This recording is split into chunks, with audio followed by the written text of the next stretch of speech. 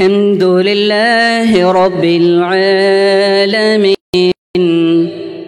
الرحمن الرحيم مالك يوم الدين.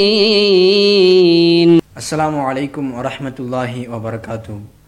அன்பார்ந்த சகோதர சகோதரிகளே, அல்லாஹுடைய இறை வேதமான திருமறை குர்ஆன் அருளப்படுவதற்கு ஆரம்பமாகிய ரமலான் மாதத்திலே நாமெல்லாம் குர்ஆனோடு அதிகமான தொடர்போடு இருந்து குர்ஆனை அதிகமாக படித்தும் குர்ஆனுடைய வசனங்களை அதிகமாக நாம் உள்வாங்கியும் நம்முடைய நாட்களை கடத்தி வருகிறோம்.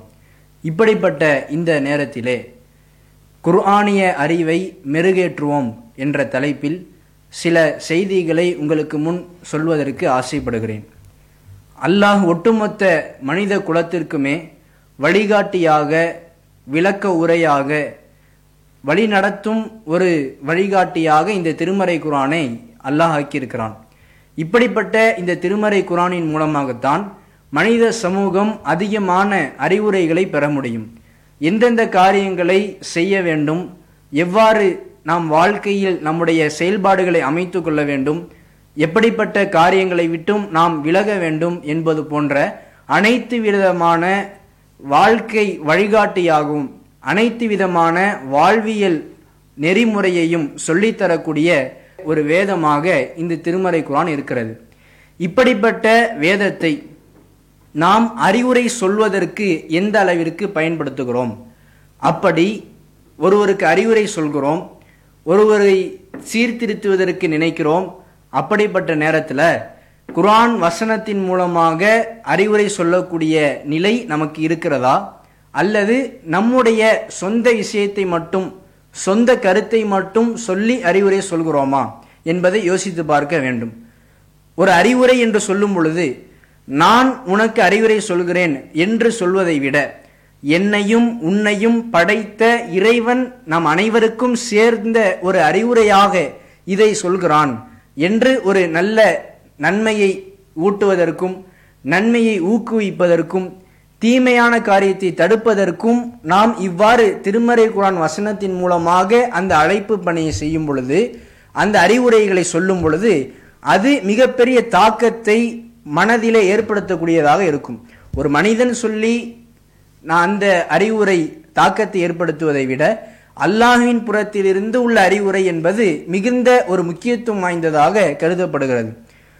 அப்படிப்பட்ட திருமறை குர்ஆனின் மூலமாக நாம் சொல்லக்கூடிய அந்த அறிவுரை என்பது அதுதான் மனித சமூகத்தை மிகவும் சீர்படுத்தக்கூடியதாகவும் இருக்கும். அப்படி அறிவுரை சொல்ல வேண்டுமென்றால் குர்ஆனை பற்றிய, குர்ஆனில் உள்ள வசனங்களை பற்றிய தெளிவு நம்மிடம் இருக்க வேண்டும். அப்படி இருந்தால்தான் இப்படி நம்முடைய சீர்திருத்த பணிகளை குர்ஆனை வைத்து செய்ய முடியும். அல்லாஹ் சொல்கிறான், ஃபதக்கிர் பில் குர்ஆனி மை யகாஃபு வஈத், என்னுடைய வாக்குறுதியை அஞ்சக்கூடியவர்களுக்கு நீ குர்ஆனின் மூலமாக அறிவுரை சொல்வீராக என்று நபிகள் நாயகம் ஸல்லல்லாஹு அலைஹி வஸல்லம் அவர்களுக்கு அல்லாஹ் சொல்கிறான். குர்ஆனை வைத்து அறிவுரை சொல்ல வேண்டும், அதன் மூலமாக மக்களை சீர்படுத்த வேண்டும் என்பதுதான் அல்லாஹுடைய கட்டளையாகவும் இருக்கிறது. நபிகள் நாயகம் ஸல்லல்லாஹு அலைஹி வஸல்லம் அவர்களிடமிருந்து பாடம் பயின்ற அபூ ஹுரைரா ரலியல்லாஹு அன்ஹு அவர்கள் பல சந்தர்ப்பங்களிலே ஒரு விஷயத்தை விளக்கும் பொழுது, ஒரு மார்க்க கருத்தை மக்களுக்கு தெளிவுபடுத்தும் பொழுது, ஒரு ஹதீஸை சொல்லி அதற்கான தெளிவை மக்களுக்கு கொடுக்கும் பொழுது குர்ஆன் வசனத்தின் மூலமாக அந்த தெளிவை, அறிவுரையை, மார்க்கம் சார்ந்த தகவலை சொல்லிக் கொடுத்தார்கள். உதாரணத்திற்கு ஒன்றை நாம் பார்ப்போம். நபிகள் நாயகம் ஸல்லல்லாஹு அலைஹி வஸல்லம் அவர்கள் கூறியதாக அபூ ஹுரைரா ரலியல்லாஹு அன்ஹு அவர்களே சொல்கிறார்கள், அல்லாஹ் சொல்கிறானான், அஅத்து லி இபாதி சாலிஹின், நல்ல என்னுடைய அடியார்களுக்காக நான் மாலா ஐனுன் ரஅத், எந்த கண்ணும் பார்த்திராத ஒரு சுவனத்தை ஏற்படுத்தி வைத்திருக்கிறேன். வலா உதுனுன் சமிஅத், எந்த காதும் அதை பற்றி செவியேற்காத அளவிற்கான ஒரு சுவனத்தை ஏற்படுத்தி வைத்திருக்கிறேன். வலா ஹதர கல்பு பஷர், எந்த ஒரு மனிதனுடைய உள்ளமும் கற்பனை கூட செய்து பார்க்க முடியாத அளவிற்கான ஒரு சுவனத்தை நான் ஏற்பாடு செய்து வைத்திருக்கிறேன். இந்த ஹதீஸை அபூ ஹுரைரா ரலியல்லாஹு அன்ஹு அவர்கள் சொல்கிறார்கள். எந்த கண்ணும் பார்த்திராத, எந்த காதும் கேள்விப்பட்டிராத, எந்த உள்ளமும் நினைத்து கூட பார்த்திராத ஒரு சுவனத்தை அல்லாஹ் நல்ல அடியார்களுக்காக ஏற்பாடு செய்து வைத்திருக்கிறான் என்பதை நபிகள் நாயகம் ஸல்லல்லாஹு அலைஹி வஸல்லம் அவர்கள் அல்லாஹ் கூறியதாக சொன்ன அந்த செய்தியை, ஹதீஸை அபூ ஹுரைரா ரலியல்லாஹு அன்ஹு அவர்கள் சொல்லிவிட்டார்கள். இந்த விஷயத்தை சொல்லியதற்கு பிறகு இந்த ஹதீஸிற்கு தக்க ஒரு குர்ஆன் வசனத்தை அபூ ஹுரைரா ரலியல்லாஹு அன்ஹு அவர்கள் கூடுதலாக நமக்கு புரிய வைப்பதற்கு சொல்கிறார்கள். ஃபக்ரஉ இன் ஷிஅ்தும், இதுதான் ஹதீஸ். இந்த ஹதீஸை தாண்டி நீங்க நினைத்தால் நான் இப்ப சொல்ற குர்ஆன் வசனத்தை நீங்க ஓதிக்கோங்க அப்படின்னு அபூ ஹுரைரா அவர்கள் சொல்கிறார்கள்.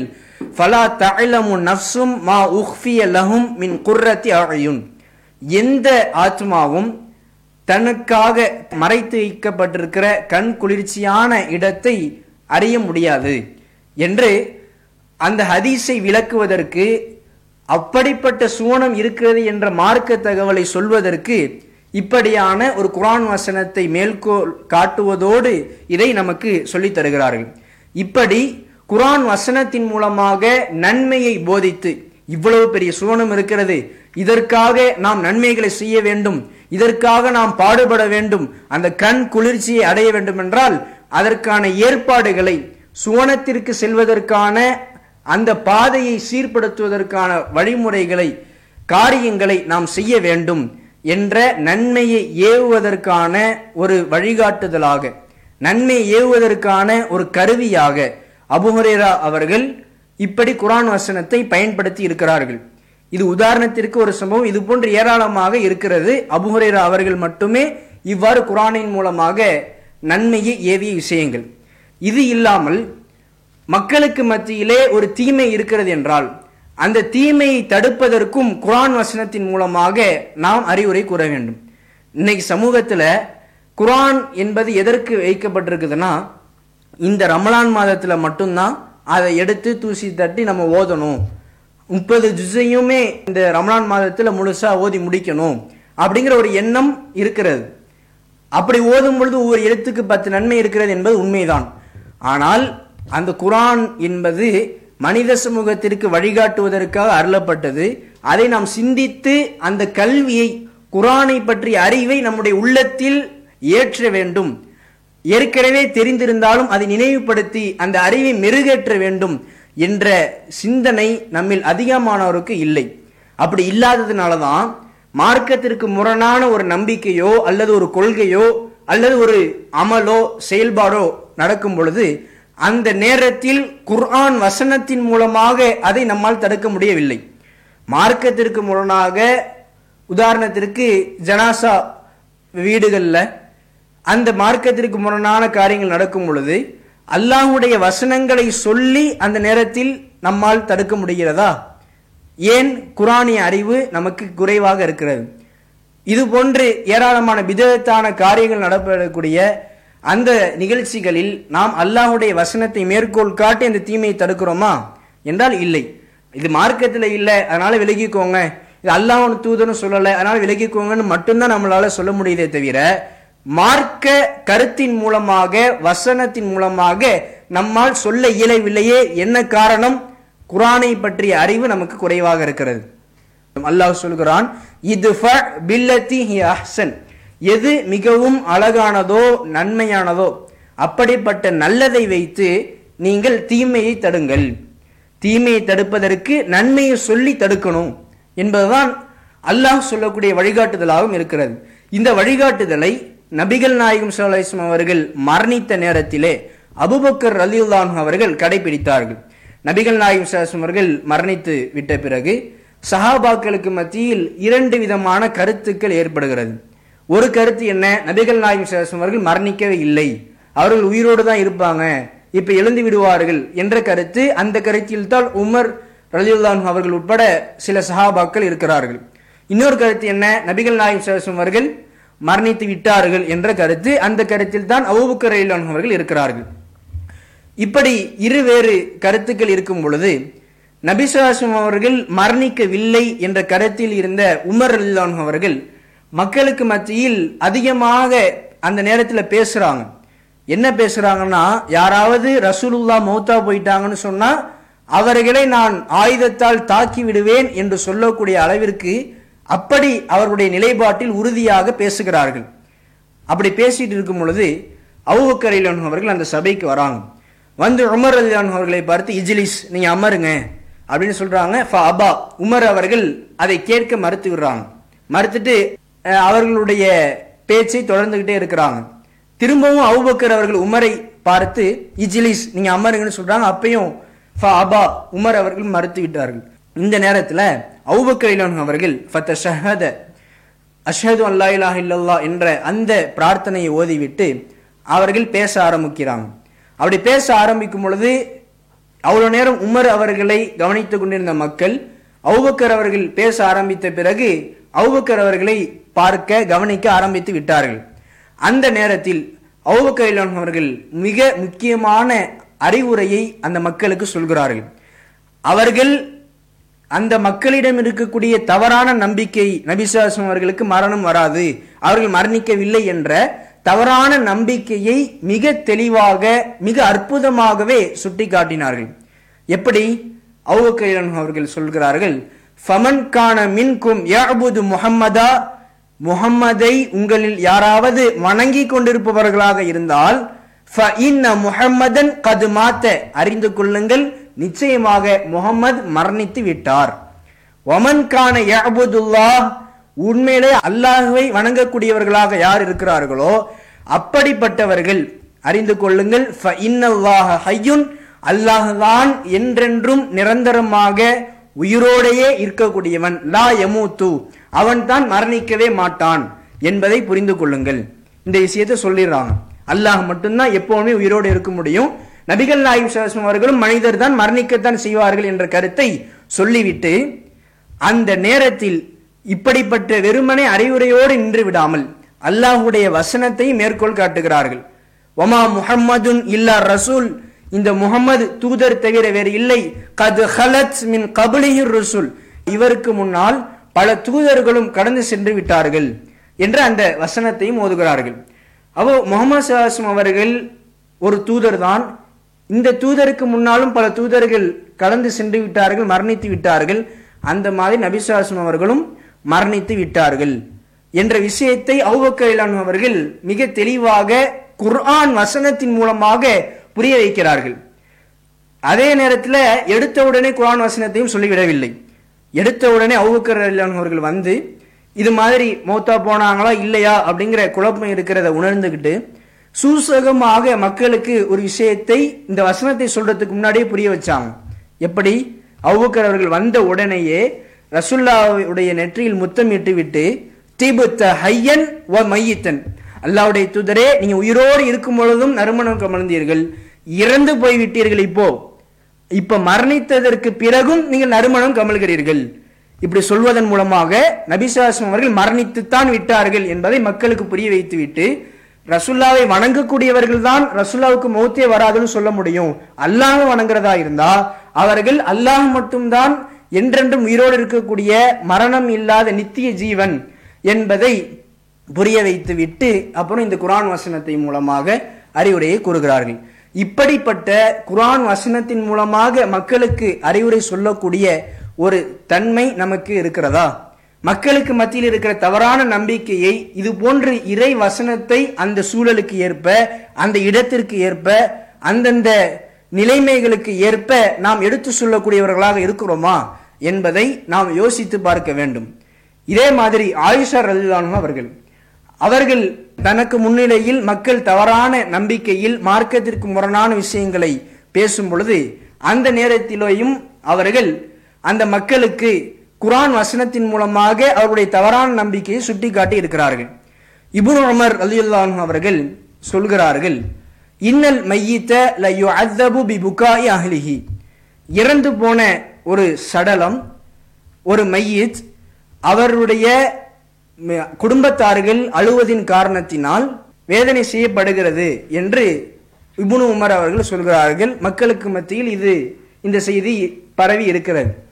அப்படிப்பட்ட அந்த நேரத்தில் ஆயிஷா ரலியல்லாஹு அன்ஹா இடத்துல சொல்லப்படுது, இந்த மாதிரி இப்னு உமர் என்ன சொல்றாருன்னா, ஒரு மையத்து இருக்குதுல்ல, அந்த மையத்து மரணித்து விட்டது, அந்த மரணித்தவருடைய குடும்பத்தார்கள் அவருக்காக அழுகிறாங்கல்ல, அவருடைய குடும்பத்தார்கள் அழுவதன் காரணத்தினால் அந்த மையத்திற்கு வேதனை செய்யப்படுகிறது என்று பேசிக்கொள்கிறார்கள். இப்னு உமர் இதை சொல்றாங்கிற செய்தி ஆயிஷா அவர்களுக்கு வருகிறது. அப்போது ஆயிஷா அவர்கள், இப்னு உமர் நல்ல மனிதர் தான், அவர் நல்ல விதமாக அல்லாஹ்வுடைய தூதரிடமிருந்து செய்தியை சொல்றவர் தான், ஆனா இந்த நேரத்தில் அவர் தவறிழைத்து விட்டார்.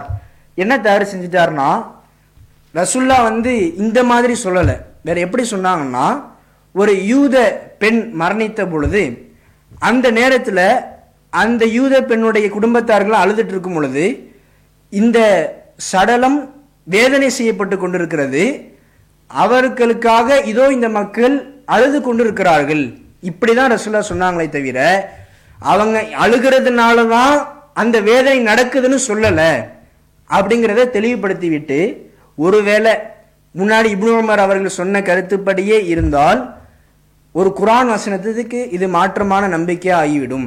என்ன குர்ஆன் வசனம்? வலா தஸிரு வாசிரத்து விஸ்ர உக்ரா, ஒருவருடைய சுமையை மற்றொரு சுமக்க முடியாது என்ற குர்ஆன் வசனம். அப்படிப்பட்ட குர்ஆன் வசனத்தின் மூலமாக ஒருவருக்கு அவர் செய்த தீமையான சுமைதான் அவருக்கு கிடைக்கும். ஒரு இறந்தவர் இருக்கிறார் என்றால் அவர் உயிரோடு வாழும்போது தீமையான செயல்கள் செய்து அதற்கு அல்லாஹ்வுடைய பாவமன்னிப்பு கிடைக்காமல் இருந்தால் அதற்கான தண்டனையை அவர் பெறுவார். அவர் மரணித்ததுக்கு பிறகு வேறொருத்தவங்க அழுகிறதுனாலயோ அல்லது ஒப்பாரி வைக்கிறதுனால இவருக்கு தீமை போகும் என்பது கிடையாது என்பதை விளக்குகிறார்கள். அழுவதினால் தவறு கிடையாது, ஒப்பாரி வைத்தாலும் கூட அந்த ஒப்பாரி வைக்கக்கூடியவர்களுக்குத்தான் பாவம் சேர்மை தவிர மார்க்கம் தடுத்த அந்த ஒப்பாரியை செயல்படுத்துவதால் அவர்களுக்குத்தான் குற்றம் வருமே தவிர இறந்தவருக்கு இதன் மூலமா எதுவும் வராது. இப்படி ஒருவேளை இறந்தவருக்கு இவங்க செய்யறதுனால இறந்தவருக்கு வரும் நம்புனா ஒரு சுமையை மற்றொரு சுமக்க முடியாது அப்படிங்கிற அந்த குர்ஆன் வசனத்திற்கு மாற்றமான நம்பிக்கையாக அது ஆகிவிடும் என்பதால தான் இதையும் ஆயிஷா அவர்கள் குர்ஆன் வசனத்தின் மூலமாக தடுத்தார்கள். இன்னொரு சம்பவத்தையும் பாருங்க. ஆயிஷா ரலியல்லாஹு அவர்கள் இருக்கும் பொழுது அவர்களிடத்தில் சொல்லப்படுது என்ன? ரசூல்லா கூறியதாகவே சொல்லப்படுகிறது, அத்தியரத்து ஃபில் மர்அத்தி வத்தாரி வத்தாபத்தி, பறவை சகுனம் என்பது பெண் விஷயத்திலேயும் ஒரு வீடு விஷயத்திலேயும் அதே போல ஒரு கால்நடை விஷயத்திலேயும் இருக்கிறது. சகுனம் என்பது, பறவை சகுனம் என்பது பெண், வீடு, கால்நடை ஆகியவைகள் விஷயத்தில் இருக்கிறது என்ற ஒரு செய்தி ரசூலுல்லாஹ் சொன்னதாக சொல்லப்படுகிறது.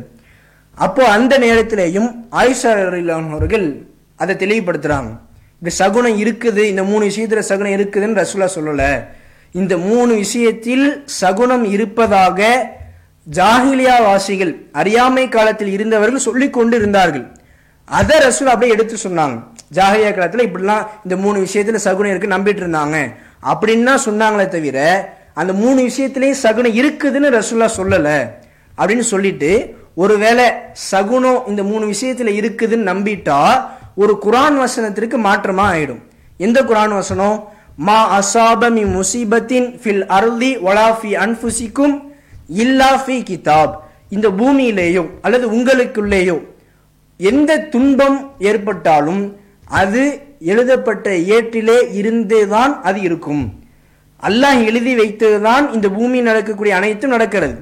ஒரு பெண்ணின் மூலமாகவோ ஒரு வீட்டின் மூலமாகவோ அல்லது ஒரு கால்நடையின் மூலமாகவோ ஒரு தீமை துன்பம் நடக்கிறது என்பது கிடையாது. அல்லாஹ் ஏற்கனவே எழுதி வைத்து விட்டான். அந்த விதியின்படிதான் இந்த துன்பம் நடக்கிறது என்றுதான் நம்ப வேண்டுமே தவிர ஒரு சகுனத்தின் மூலமாக நடக்கிறது என்று நம்பக்கூடாது. எதிலேயுமே சகுனம் கிடையாது அப்படிங்கிற குர்ஆன் வசனம். இப்படி மக்களுக்கு மத்தியில் இருந்த சகுனம் என்ற தவறான நம்பிக்கையை இந்த இறை வசனத்தின் மூலமாக ஆயிஷா ரலியல்லாஹு அவர்கள் சுட்டி காட்டுகிறார்கள். அதே போல ஆயிஷா ரலியல்லாஹு அவர்கள் இன்னொரு இடத்திலையும் சொல்லியிருக்கிறார்கள், யாராவது நபிகள் நாயகம் ஸல்லல்லாஹு அலைஹி வஸல்லம் அவர்கள் அல்லாஹ்வை பார்த்து விட்டார்கள் அப்படின்னு சொன்னா அவர் கதப பொய் சொல்லிவிட்டார் அப்படின்னு அர்த்தம். ஏன்? ரசூலுல்லாஹ் அல்லாஹ்வை பார்த்தார்கள் என்பது தவறான நம்பிக்கை. ஏன்னா அது குர்ஆன் வசனத்துக்கு முரணா இருக்குது. லா துத்ரிகுல் அப்சார் வஹுவ யுத்ரிகுல் அப்சார், பார்வைகள் அவனை அல்லாஹை அடையாது, அல்லாஹ் தான் பார்வைகளை பார்க்கிறான் என்ற குர்ஆன் வசனத்திற்கும் வமா கானலி பஷரின் ஐ யுகல்லிமஹுல்லாஹு இல்லா வஹியன் அவ் மின் வராஇ ஹிஜாப் அவ் யுர்சில ரசூலா, அல்லாஹ் எந்த மனிதரிடத்துல பேசுறதா இருந்தாலும் ஒன்னு வஹி மூலமாக பேசுவான், அல்லது ஒரு திரைக்கு அப்பால் இருந்து பேசுவான், அல்லது ஒரு மலக்கை அனுப்பி அல்லாஹ் பேசுவான். இப்படிதான் ஒரு மனுஷன் தான் அல்லாஹ் பேசுவான். இந்த விதத்தில் தான் அல்லாஹ் பேசுவானே தவிர நேரடியாக பார்க்கிற அளவுக்கு அல்லாஹ் பேச மாட்டான். இந்த இறை வசனத்துக்கு மாற்றமா நம்புனாதான் அல்லாஹ்வுடைய தூதர் அல்லாஹை பார்த்தார்கள் அப்படிங்கிற விஷயத்தை நம்புற மாதிரி இருக்கும். அப்ப இந்த வசனத்திற்கு ஏற்ப அல்லாஹ்வுடைய தூதர் அல்லாஹை பார்க்கவில்லை என்பதை புரிந்து கொள்ளணும். இப்படி இந்த விஷயத்தை இந்த வசனத்தை வச்சு ஆயிஷா அவர்கள் விளக்குறாங்க. அடுத்தது சொல்றாங்க, நபிகள் நாயகம் ஸல்லல்லாஹு அலைஹி வஸல்லம் அவர்கள் யஅலமு மாஃபி கதின், நாளை நடக்க இருக்கிறத வருங்காலத்தை அறிவாங்கன்னு யாராவது சொன்னா அவரும் பொய் சொல்லிவிட்டாரு. ஏன்? அப்படிப்பட்ட நம்பிக்கை ரசூலுல்லாவுக்கு வருங்காலத்தை அறிய முடியுங்கிற நம்பிக்கை என்பது வமா ததிரி நஃப்சும் மாதா தக்ஸிபு கதன், எந்த ஆத்மாவும் நாளை தான் சம்பாதிப்பதை அறிய முடியாது என்ற இறை வசனத்திற்கு மாற்றமா இருக்குது. யாருக்குமே நான் நினைக்கிறது தெரியாதுங்கும் போது ரசூலுல்லாஹ்க்கு மட்டும் எப்படி தெரியும் அப்படின்னு ஆயிஷா அவர்கள் குர்ஆன் வசனத்தின் மூலமாக அந்த தவறான நம்பிக்கையை சுட்டி காட்டுகிறார்கள். அடுத்தது என்ன? மூன்றாவதாக கடைசியாக ஆயிஷா ரலியல்லாஹு அவர்கள் சொல்கிறார்கள், யாராவது ரசூலுல்லாஹ் அவர்கள் தனக்கு அறிவிக்கப்பட்ட தூது செய்தியை மறைத்து விட்டார்கள் என்று நம்பினால் கூறினால் அவரும் பொய் சொல்லிவிட்டார். ஏன்? அல்லாஹ் சொல்கிறான், யா அய்யுஹர் ரசூல், தூதரே, பல்லிக் மா உன்சில இலைக்க மிர் ரப்பிக், உன்னுடைய இறைவனிடமிருந்து உனக்கு கொடுக்கப்பட்டதை நீ மக்களுக்கு எடுத்து சொல்லு. ஒருவேளை நீ அதை செய்யலன்னா உன்னுடைய தூது செய்தியை நீ நிறைவு செய்தவராக ஆக மாட்டாய் அப்படின்னு அல்லாஹ் சொல்றான். அல்லாஹ்வுடைய தூதருடைய வேலையே அல்லாஹ் சொன்னதை அப்படியே மறைக்காம கொண்டு சேர்க்கிறது தான். ஒருவேளை ரசூல்லா மறைச்சாங்கன்னு சொன்னா இந்த இறை வசனத்திற்கு அது மாற்றமானதாக ஆகிவிடும் என்பதையும் கூறி இப்படிப்பட்ட தவறான நம்பிக்கைகள், இறந்தவர்களுக்கு இறந்தவருடைய குடும்பத்தார்கள் அழுவதின் மூலமாக வேதனை செய்யப்படுகிறது என்ற தவறான நம்பிக்கையும், 3 விஷயங்களில் சகுனம் இருக்கிறது என்ற தவறான நம்பிக்கையும், அல்லாஹ்வுடைய தூதர் நபிகள் நாயகம் ஸல்லல்லாஹு அலைஹி வஸல்லம் அவர்கள் அல்லாஹை பார்த்தார்கள் என்ற தவறான நம்பிக்கையையும், அதே போல நாளை நடப்பதை நபி ஸல்லல்லாஹு அலைஹி வஸல்லம் அறிவார்கள் என்ற தவறான நம்பிக்கையையும், இன்னும் நபி ஸல்லல்லாஹு அலைஹி வஸல்லம் அவர்கள் தனக்கு அறிவிக்கப்பட்ட தூது செய்தியை மறைத்து விட்டார்கள் என்ற தவறான நம்பிக்கையையும் ஆயிஷா ரலியல்லாஹு அவர்கள் குர்ஆன் வசனத்தின் மூலமாகத்தான் சுட்டி காட்டி அந்த தவறை உணர்த்தி இருக்கிறார்கள்.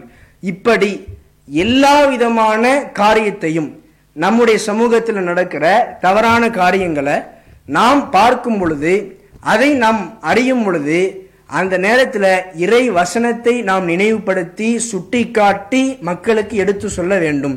அதான் அல்லாஹ் சொல்லுகிறான், ஃபதக்கிர் பில் குர்ஆன் மை யகாஃபு வஈத், என்னுடைய வாக்குறுதியை அஞ்சக்கூடியவர்களுக்கு நீங்கள் குர்ஆனின் மூலமாக நீங்கள் அறிவுரை கூறுங்கள் என்று அல்லாஹ் சொல்லக்கூடிய காரணத்தினால் குர்ஆன் மூலமாக நாம் அறிவுரை சொல்ல வேண்டும். அப்படி என்றால் இப்படிப்பட்ட அழைப்பு பணியை சீரிய முறையில் குர்ஆனை வைத்து செய்ய வேண்டும் என்றால் குர்ஆனை பற்றி அறிய வேண்டும், குர்ஆனை அதிகமாக படிக்க வேண்டும், குர்ஆனில் சொல்லப்பட்ட அறிவுரைகளை சிந்திக்க வேண்டும். அதையெல்லாம் நம்ம செய்யறோமா? குர்ஆன் அருளப்பட்ட மாதம் என்ற காரணத்தினால் அதிகமாக அரபியில் ஓதுகிறோம். இமாம் ஓத ஓத இரவு தொழுகையில் நாம் அந்த வசனங்களை செவியேற்கிறோம். இன்னும் நம்முடைய நவீன வசதிகளை பயன்படுத்தி குர்ஆன் வசனங்களை அதிகமாக கேட்டுக்கொண்டிருக்கிறோம். இப்படி செய்யக்கூடிய நாம் குர்ஆன் வசனங்களுடைய அர்த்தத்தை புரிந்து அதை சிந்தித்து அதை உளமாற உள்ளத்தில் உணரக்கூடிய நிலை நமக்கு இருக்கிறதா என்பதை யோசித்து பார்க்க வேண்டும். அல்லாஹ் சொல்கிறான், அல்லாஹு நஸ்ஸல அஹ்ஸனல் ஹதீஸி கிதாபு முத்தஷாபிஹம் மசானி, அல்லாஹ் மிகவும் அழகான செய்தியான, ஒன்றோடு ஒன்று ஒட்டி இருக்கிற, திரும்ப திரும்ப சொல்லப்படுகிற அவனுடைய செய்தியை அருளிவிட்டான். அந்த செய்தி எப்படிப்பட்டதுன்னா, அல்லாஹ் கொடுத்த இந்த இறை வசனங்கிறது எப்படிப்பட்டதுன்னா, தக்ஷஇரு மின்ஹு ஜுலூதுல்லதீன யக்ஷௌன ரப்பஹும், தன்னுடைய இறைவனை அஞ்சக்கூடியவர்களுடைய உள்ளங்கள் இந்த வசனத்தின் மூலமாக, இறை வார்த்தைகள் மூலமாக அப்படியே சிலிர்த்து விடும், அவர்களுடைய உள்ளங்கள் பணிந்து விடும் என்ற விஷயங்களையும் அல்லாஹ் சொல்கிறான். இப்படி குர்ஆனின் மூலமாக நம்முடைய உள்ளங்கள் சிலிர்க்க வேண்டும், நம்முடைய உள்ளங்கள் உணர வேண்டும். அப்படிப்பட்ட விதத்தில் நாம் குர்ஆனை சிந்தித்து பார்க்க வேண்டும். அப்படி அதிகமாக ஒவ்வொரு நாளும் குர்ஆனை படிப்பதற்காக, குர்ஆனில் உள்ள கருத்துக்களை சிந்திப்பதற்காக நேரம் ஒதுக்கி அல்லாஹ் கொடுத்த வேதத்தை உளமாற சிந்திக்கும் பொழுதுதான் குர்ஆனில் சொல்லப்பட்ட அறிவுரைகளை பற்றிய சிந்தனைகளும் அறிவுகளும் நமக்கு வரும். அதை அப்பொழுதுதான் நாம் மெருகேற்றிக் கொண்டு இருக்க முடியும். இப்படி மெருகேற்றினால்தான் நமக்கு தெரிந்து நடக்கக்கூடிய தீமையான காரியங்களை நாம் குர்ஆன் வசனத்தை மேற்கோள் காட்டி அல்லாஹ் சொன்ன விதத்தில், அல்லாஹ் சொன்ன வசனத்திற்கு மாற்றமாக இதை செய்கிறீர்கள் என்று தவறை தடுக்க முடியும். அதே போல நன்மையை நாம் ஏவுவதற்கும் அல்லாஹ் இந்த நன்மைகளை சொல்லி இருக்கிறான், இதை செய்யுங்கள் என்று குர்ஆனினுடைய வசனத்தின் மூலமாக நம்முடைய அறிவுரையை கொண்டு சேர்க்க முடியும். இதன் மூலமாக இந்த அறிவை நாம் மெருகேற்றி கொண்டும் வளர்த்து கொண்டும் இருப்பதன் மூலமாக நாம் அதிகமான அழைப்பு பணியை மிக சீரிய முறையில் மிக ஆக்கப்பூர்வமாக அனைத்து மக்களுக்கும் கொண்டு சேர்க்க முடியும். அப்படிப்பட்ட மிக சீரிய இறை வார்த்தை மூலமான அந்த அழைப்பு பணியை நம்முடைய இறுதி மூச்சு வரையும் தொடர்ந்து வீரியமாக எந்த சடைவும் தளர்வும் இல்லாமல் நாம் இந்த அழைப்பு பணியை செய்து ஈருலகிலும் நன்மையை அடைய வேண்டும் என்று பிரார்த்தித்து நிறைவு செய்கிறேன். அஸ்ஸலாமு அலைக்கும் வரஹ்மத்துல்லாஹி வபரகாத்துஹு.